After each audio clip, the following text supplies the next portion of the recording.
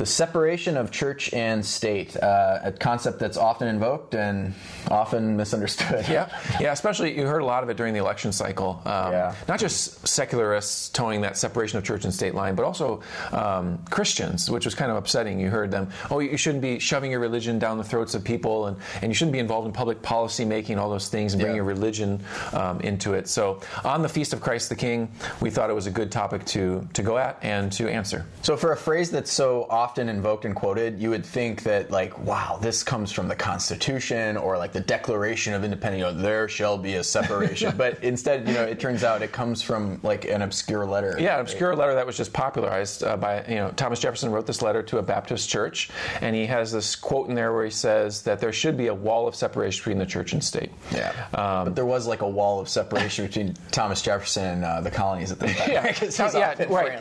Thomas Jefferson is out of the country when the ratifying of the Constitution is happening and all the debates are happening, so he doesn't have much of a say, and actually his vision for the Constitution and the First Amendment doesn't actually win out. Right, yeah, because he's super like hopped up on like the French Revolution, right? And the French Revolution was very antithetical towards religion. Oh, absolutely. But the founders put in place in the Constitution, the First Amendment, the Establishment Clause. Right. That no religion can be established. However, there ought to be the free exercise thereof. Yeah, so the vision of the colonies without Jefferson, having his way is that, no, bring all of it to the table. Yep. Bring all of it to this. It's freedom of religion, not Absolutely. Keep religion out of this while we have some secular conversation. Freedom of religion, not freedom from religion. Right, yeah, exactly.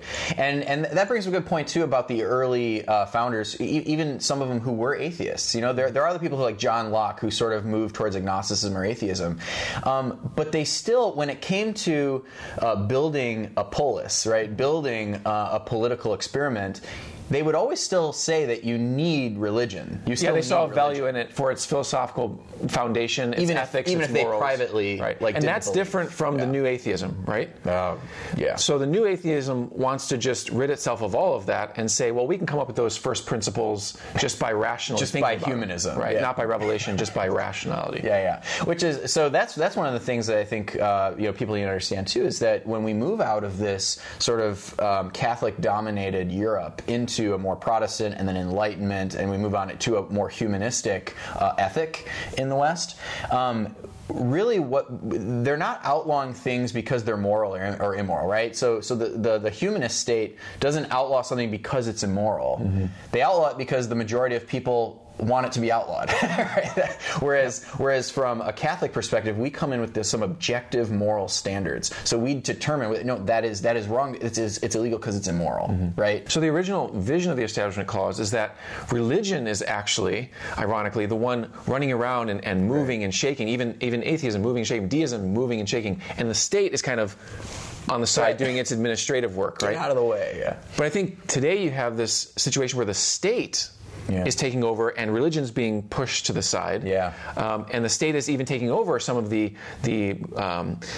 services of religion, social services, all those types of things, and saying, well, we don't need you anymore. Even becoming an arbiter of morality in and of itself, without any information coming from religion. It's just itself meting out what's wrong and what's right. Well, and of course that's concerning, because unfortunately Christians are also taking that line. Yeah, they think that there is such thing as a separation clause, and that they should keep their religion private. Yeah, they've adopted it, and it's that's not the case. No, and especially what's been most shocking is to see Catholics adopting it as well. Of all, like to see Catholics or Orthodox adopting it, because that whole idea of sort of privatizing the Christian religion, that runs contrary to the entire sweep of Christian history. I can't imagine there ever being a martyr if Christians were told to keep their religion private. I know, exactly. And if you look at starting out in creation in the book of Genesis, right? If you really want to start from the beginning, you have Satan. You can almost read Satan's temptation to Adam and Eve as like wanting them to start to privatize their religious beliefs, like coming up with their own ways of determining what's moral and what's not, whereas there was this objective command of God, don't eat it. Don't eat it. But then Satan's like, well, did God say that, though? And he's starting to get them to privatize their thoughts and their feelings about religion, right? Then you have the Jewish prophets. I mean, the Jewish prophets are prophesying about a king. Even before you get there, God establishes the kingdom of Israel. Yeah. It's a theocracy. Yeah, exactly. Yeah, was religion privatized? Right. The kingdom of Israel, right? But then you have the prophets going doubling down more so, because you can say, oh yeah, that was a thing for the kingdom of Israel. Not so. The prophets say, no, there's going to be a king who comes, and he's going to rule the nations with a rod of iron. And that's the great hope. You see, but I think when that king comes, when Jesus comes, I think a lot of Christians look at the nice Jesus. Yeah. They think that Jesus was kind of just a nice citizen, and he kept his religion private, and he kind of spread it secretly, and that kind of thing. But we don't see that either in the New Testament. Yeah, that he was like the second lead man of the Beatles. Right? So, this brings us to the earliest Christian confession. I mean, and this is it, folks. I mean, the earliest Christian confession is Jesus is Lord. Yep. Jesus is Master. That word Lord that did not escape the Romans. Nope. I mean, Kyrios was a term for the emperor. Yes, Kaiser Kyrios. Like, the idea was that Caesar is Lord of heaven and earth. Mm-hmm. I mean, really.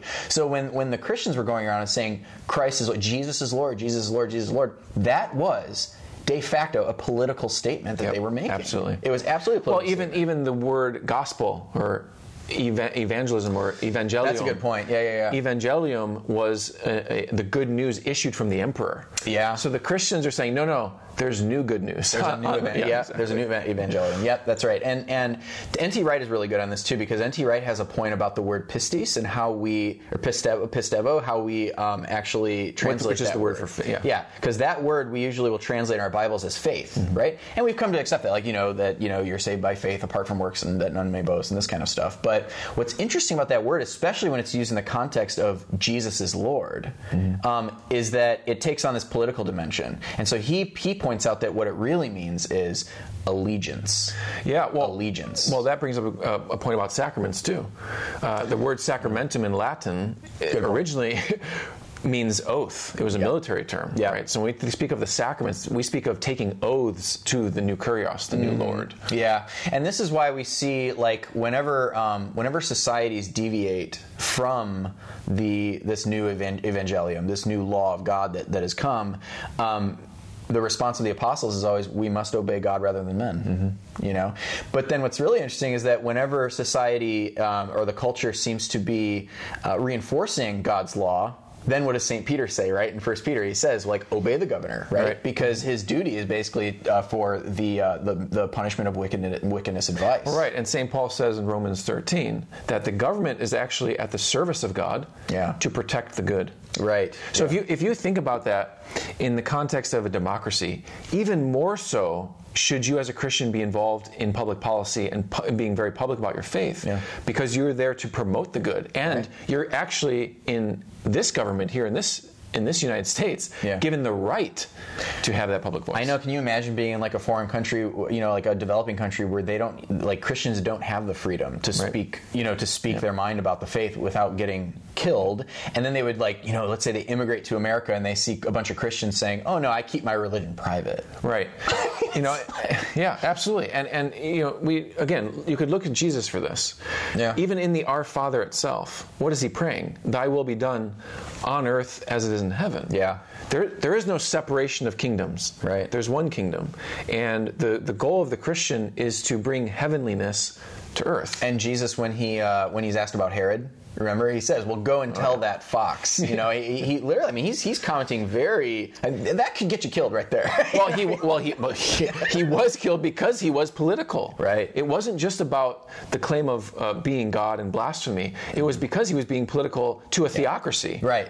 Like, do you think the Romans cared that Jesus was, that Jesus was claiming something about? No, they were like, well, what is he? He's claiming to be Lord. Like, he's claiming to be Messiah, King. Like, and frankly, I would say that Jesus did in fact shove his religion down people's throats. I think of the great woes, we call them, in the Gospels, where Jesus is, "Woe to you, scribes and Pharisees," and he has this list of things that they're doing wrong, right? He's not speaking to just private citizens when he's speaking to the Pharisees or the scribes or the Sadducees. He's speaking to the political leaders of the day. True. Yeah. It's not just the king that led Israel. It's the Pharisees, the scribes, the Sadducees who ran the temple. Yeah. Those are the political leaders of the day. Right. And then right after Jesus, so after the death and resurrection of Christ, you see, well, what does the church do? How does the church handle this? I mean, the first thing you see is, like, St. Paul, right? He's being brought before like the local governor, and and they're like, well, give your defense. He's like, okay. He starts preaching the gospel. Preaching the gospel. He's like, and then the guy even says, Agrippa is it? He says, like, whoa, would you have me be a Christian too? Good old Paul. Yeah. So even Paul, it doesn't escape the apostles either. That this is very, very politically charged, and Christians, especially in the early church, they always lived and continue to live afterwards as if they belonged to another kingdom with another king. Yep. And that's why they were hated. But see, that's the line. That doesn't mean privatization. That doesn't mean, we're part of heaven, so we don't participate in the public sphere. No, we're part of heaven, so we participate in the public sphere. Exactly. We bring the culture under the lordship of Jesus Christ, this new Lord, who is Lord of heaven and earth. In the epistle to Diognetus, right? So there's this very early document. He says this great line. He says, "For every Christian, a motherland is a foreign country, and every foreign country is his motherland." I mean, it's just so beautiful. That perfectly encapsulates what I'm talking about, where a Christian sees the whole earth as belonging to Jesus Christ. Well, but from that same letter, though, he says that Christians are the soul of the earth, or of the body of the government. Right? Yep, that's right. So we're not. This is one thing too, is that I think modern Christians, they tend to think that we're like waiting for Jesus to become king. I can't think of anything. I mean, not to their fault. It's out of ignorance more than anything. But I'm just saying, like I can't think of anything more blasphemous to say that we're waiting for Jesus to become king. Jesus is king. He's king now. He is king right now. This is what Catholics call his social kingship. That he has a right to rule the nations, right? Because that's why he died. He literally died to purchase the nations. So then to turn from that and speak directly to Catholics, right? To give a word to Catholics about this topic. Actually, 2 words. Vehementer nos. Those are the 2 words you need to know. That is an encyclical written by Pope Pius X.